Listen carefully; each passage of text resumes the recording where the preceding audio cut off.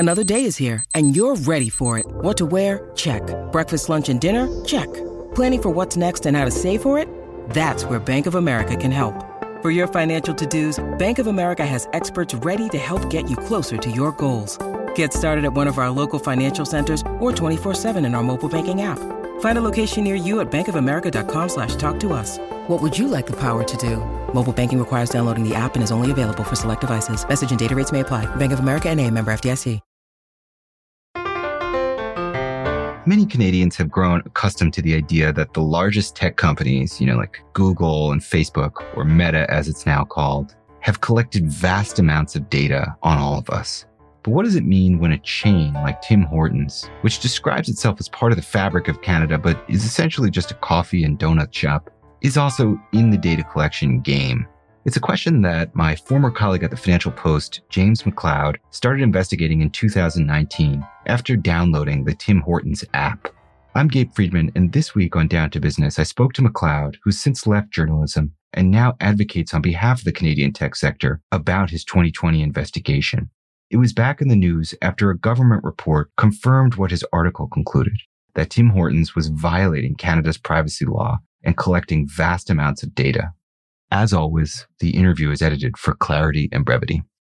Hi, James. It is a pleasure to have you on Down to Business. Thank you so much for joining me. It's great to be here. So I want to go back to 2019. You and I, at the time, we were both working in the Financial Post newsroom in Toronto. And in my memory, at least, I seem to recall you often had a cup of Tim Hortons coffee nearby. Do you remember how this story came about? So I did drink a lot of Tim Hortons coffee back in the day. Not so much now that I'm working from home, but my routine was leave the house, go to the subway, take the subway to work. And there was a Tim Hortons right across the road that always had a line out the door. And I installed an app on my phone, the Tim Hortons app, where about a block out, I could put my order in and then kind of shimmy my way past everyone in the line up to the counter, and they would just hand me my order, and I would walk out past all of these people who were waiting to pay at the cash register. It was fast, it was convenient, it was great. Yeah, sounds awesome. And I was covering tech. I knew there was a data collection dimension to this. Like, if nothing else, they could sort of see my routine. They could see which days I did buy a coffee and which days I didn't buy a coffee. And I figured that part of the reason they liked the app is because they could see the data involved in it. But in September, October 2019, that's when I started to get an inkling that there was other sorts of tracking going on. Yeah, right. Like in the story that you wrote, but I only started to suspect there was something else going on when I got a notification on my phone. Quote, Tim Hortons got your location in the background. This app can always access your location. Tap to change. End quote. And I guess that was the inkling for you that there might be something else here. Yeah, my phone is an Android phone. And Android has been slower than iPhones in terms of privacy updates. But in 2019, the latest version of Android started doing this thing where before that, apps could just check your location in the background and you'd never know. Huh. And it was a binary decision. You either gave them location access or not. Huh. And then they updated it to create these notifications and also change the settings so they could only check your location when the app was actually open. So that little notification gave me the hint that there was something going on. And because I was covering tech, I knew about this Canadian law called PIPEDA. Right. It's Canada's Personal Information Protection and Electronic Documents Act. Yes. So it's the privacy law. One of the things in that law is that if any organization holds any data about you as an identifiable individual, you can send them an email and say, hand over everything you've got. Wow. And they are required by law to do so. And so I sent an email to Tim Hortons, and they sent me back all of this data that was in a sort of computer formatted way that was difficult to, like, it took some work to parse it and organize it in ways that made sense to me. But then it opened up into this like 2,700 events logging my location and sort of tracking various things through the app. The information that the Tim Hortons app had collected was kind of stunning. The company handed over several spreadsheets of information to McCloud all about him. Their app could track how much juice was left in the battery on his phone, whether he had enabled Bluetooth, the amount of free space on his phone, and of course, his precise location on the surface of the earth, down to a matter of feet.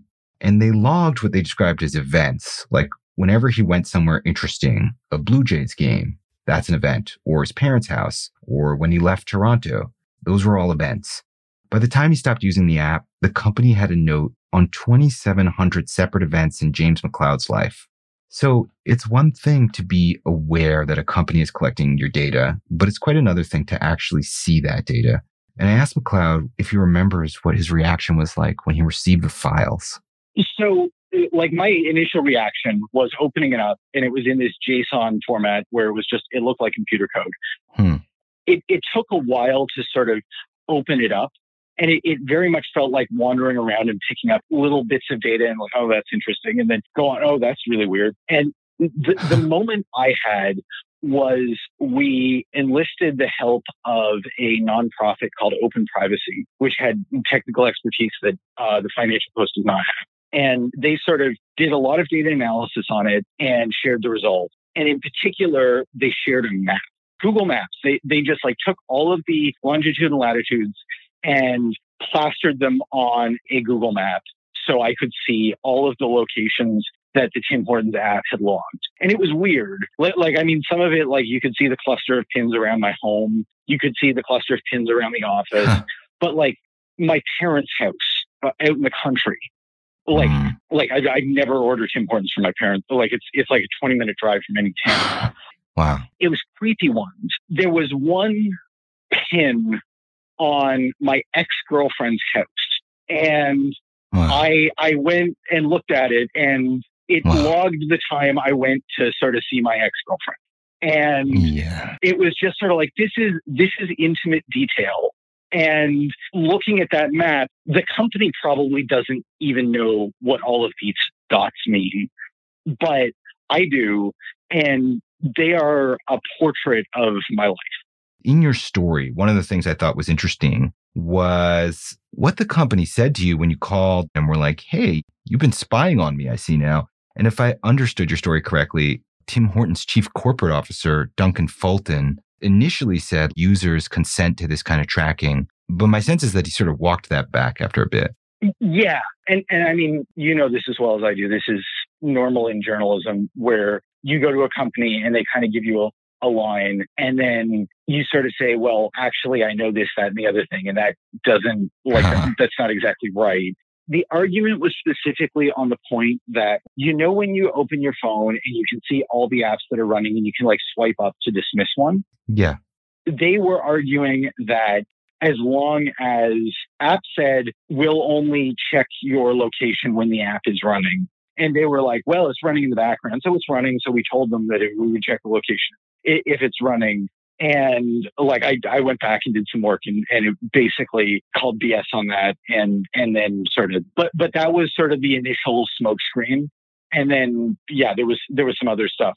McCloud's original story titled Double Tracking, How Tim Hortons Knows Where You Sleep, Work, and Vacation is published in the Financial Post on June 12th, 2020. Within a week, the government launches an investigation. And the reason we're resuming this story now is that the results of a joint investigation by the Officer of the Privacy Commissioner of Canada, in conjunction with provincial counterparts in Alberta, British Columbia, and Quebec, released the findings of their investigation on June 1st. So roughly 2 years after McCloud's article appeared.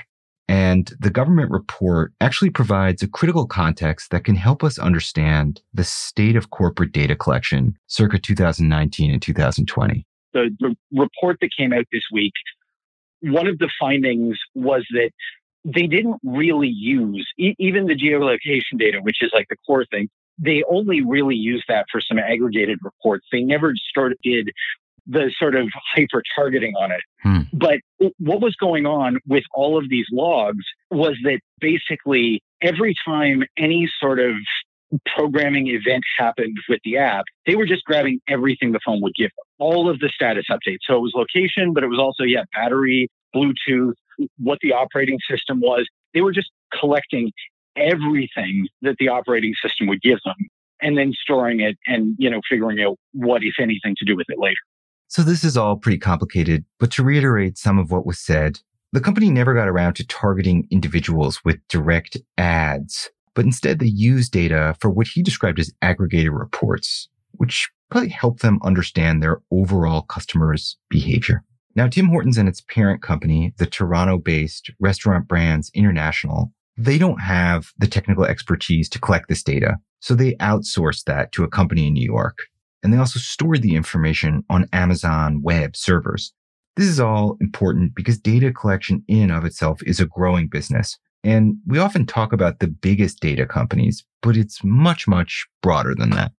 It's important to note that Tim Hortons and its parent company do not have this technical expertise. What happened here is I can show you exactly when they enlisted the third-party services of a company called Radar Labs. And Radar is an American company whose whole business is exactly this kind of thing. And Tim Hortons put this software development kit module in the app where location data was just streaming to Radar Labs, and Radar was doing all of this processing on it and analysis. So if you keep pinging a phone and it's the same location at 3 a.m, you can start to infer where someone lives. And if you keep pinging a phone at various hours of the day and it tends to be clustered around one building, you can call that a workplace. All of these air quotes events that were logged in the app, whether it's going to competitors, every time I went more than 200 kilometers from Toronto, it generated an event that said I was traveling.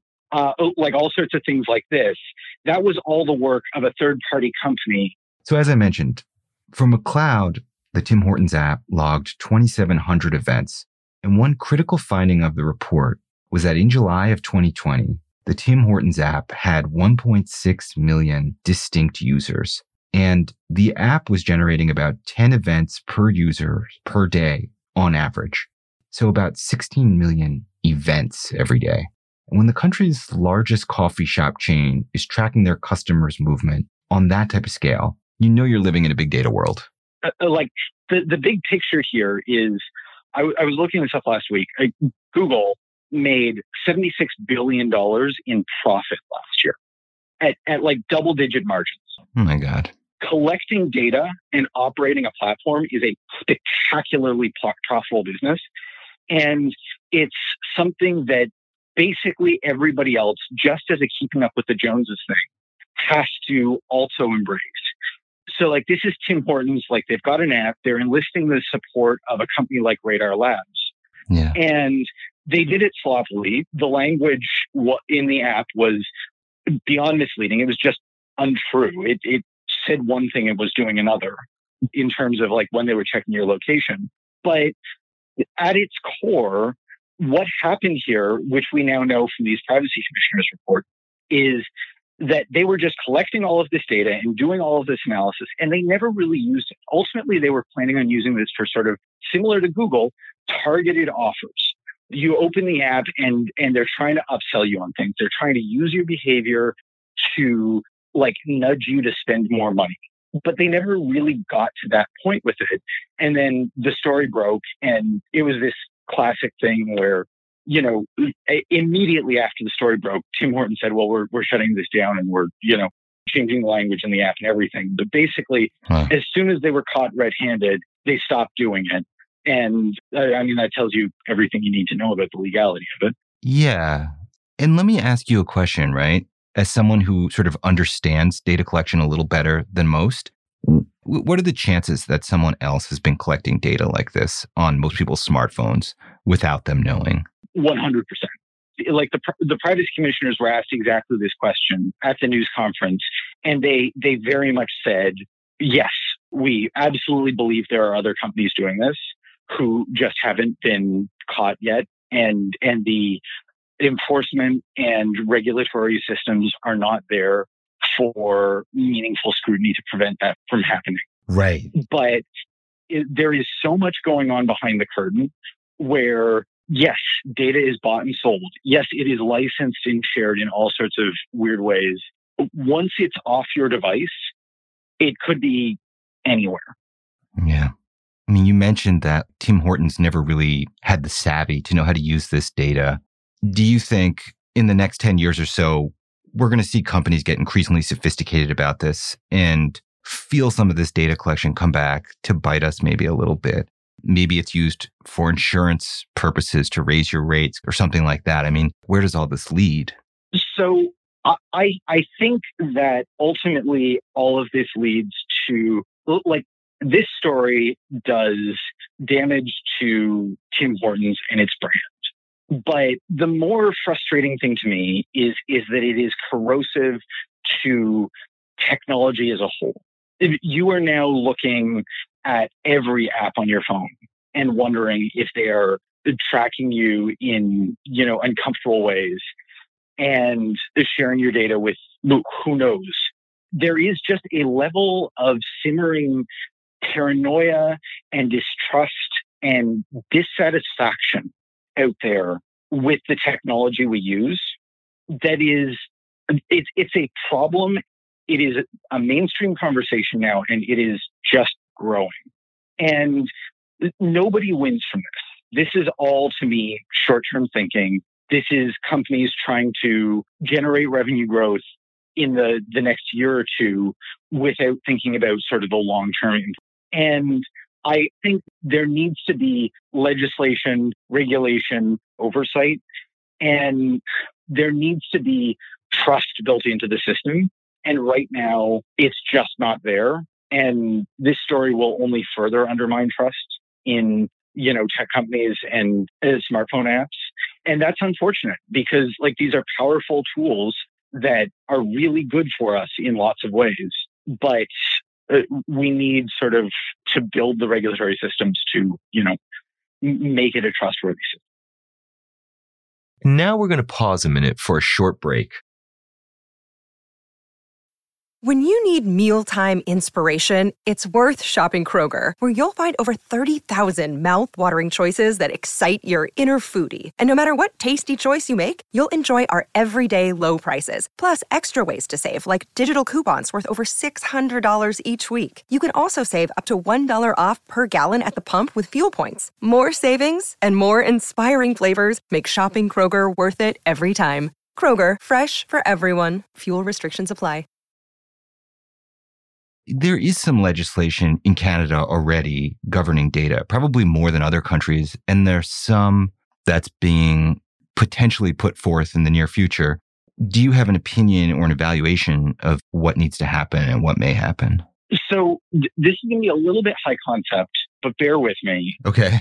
I think the place we ultimately need to get to is rejecting user consent as the main sort of central principle in all of these technology relationships. Sure, you and I click I accept on terms of service every day without reading them. And even I occasionally do read them because I'm that sort of geek. Yes. And it is not at all clear what they're doing. It is written in vague, broad language that says they can use your data for marketing purposes. That gives them enormous latitude to do all sorts of stuff. Huh. And none of it is meaningful consent because we have no way of seeing behind the curtain to all of the stuff that is actually going on and how these systems actually work. And the analogy that I've heard other people use and I really like is data isn't about consent, it's environmental. And so imagine there was a coal plant in downtown Toronto somewhere and it was spewing black smoke into the air. Okay. You could say that the people who choose to live near that coal plant, they know the smoke is there. They know the arsenic in the atmosphere. That, maybe you put up signs that warn people about the condition in the air. And, if they get sick, well, they consented to it. It's fine. Or they could have chosen to move somewhere else. That's the wrong way of thinking about that. At a certain point, we just say that, pumping certain kinds of pollutants into the air is not acceptable. And we regulate things as being out of bounds. And similar to the coal plant, with a lot of these things, the way data is collected affects more than just the people that data is collected on. A company may know very little about you, but if it knows a lot about people who look like you, then it can target ads at you in the same way. Right. And the sort of collective insight they have can be deployed against you whether or not you consented to them collecting any information about you. And so I think we need to move beyond this idea that everything is okay because there is this notional user consent and people understand and accept the trade-offs.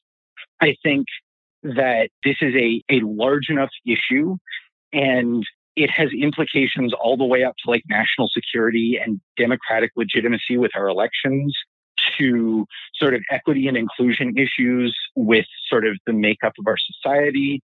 Dealing with these things really requires a broad rethink and, deciding what our values are as a society and what's okay, and defining those parameters, and then letting companies go and be companies. I am a capitalist. Like, go forth and compete and, profit and do all the things. Like, I love innovation and I want companies to be hustling and inventing new things. But I think drawing some lines and saying, this is out of bounds, this kind of tracking, this kind of data collection is not okay, it's not our Canadian values, is a good conversation to be had. One question I have about that, when you start drawing lines and saying, okay, you can't track geolocation, I think the sort of general pushback from companies has been the technology is evolving so fast, we're still just learning how to use it. Don't make any rules just yet because this is just going to push all this data collection underground or into another country, in which case we won't be able to control it or something like that. What stage of this technology are we at? I mean, like we're at the stage where pretty much everyone has a smartphone, right? Like this stuff isn't new. Like, if you have apps on your phone, you're not the cutting edge. You are like anybody. And at a certain point, I would flip it around and sort of say, this stuff is still moving fast. This is a dynamic and a complex environment. And what we need is people in government who are sophisticated and thoughtful and engaged in these issues. And the idea that government should just not be in the picture as this stuff moves fast is a recipe for getting left behind. We desperately need capacity in government from people who are sophisticated thinkers and talkers about this. There are some people like that. We need way more. And some of that is like regulation. Some of that is just engaging in ongoing conversation and understanding what's happening. McLeod actually wrote an article for the Financial Post about what he learned. And one of his top line conclusions was that basically you can have all the privacy laws you want, but there needs to be enforcement to make these laws effective. In this particular case, absent his investigation for the Financial Post, for all we know, Tim Hortons would still be collecting data on all its app users without their knowledge, without their consent, and no one would be any the wiser. Like, Tim Hortons faced no fines as a result of this. And the privacy commissioners directly said, this is because the law doesn't allow us to. They absolutely wanted to fine this company if they had the power to do so. And I think that is an important point to be made about just, the state of regulation. Like, that's just the lowest of the low-hanging fruit. And a follow-up question for you about that. I did read that there's like 4 class actions against Tim Hortons over this. So that speaks to conceptually where we're at, because on a conceptual level, what's happening there is that user consent is the organizing principle, and user consent was misused and violated. And therefore, it is incumbent not on the regulator, but on the users to sue for damages under the law. And when you think about it rationally, you're like, that's not how that system should work. But it's slow, it's cumbersome, and it's based on that specific sort of user consent versus environmental values, society-based regulatory framework, that's what's going on right there. That's interesting. I mean, you don't have any sense, I guess, about sort of like whether those lawsuits will be successful or whether there's a precedent or anything? I mean, what I would say is that the headline of the privacy commissioner's news release was that Tim Hortons broke the law. Okay. Clear black and white finding that this wasn't misuse or like stretching things, or this isn't shaming a company for doing something that was maybe in bounds, but a reach. They found that this company broke the law. Right. And who can anticipate the mind of a judge at the end of the process, may get to a settlement. But like, I think yesterday probably put the lawsuits in a much stronger footing. I guess in some ways, my conclusion from all of this is that many people have grown inured to data collection. It's this invisible infrastructure that we all know exists and it's part of our economy. It's a practice that corporations in all sectors are doing. McLeod discovered that Tim Hortons was basically collecting as much data as it could, and then after the fact, trying to decide what it would do with all that data. You can bet that over the next decade, companies are only going to grow more sophisticated in how they collect data and what they do with it. One last thing, if you're wondering what happened to Tim Hortons app, they still have one, and you can get a sense for their data collection on Apple's App Store. There's a little note that says they're collecting financial information, location, identity, and a variety of other things. So hopefully everyone's a little bit wiser about all of this.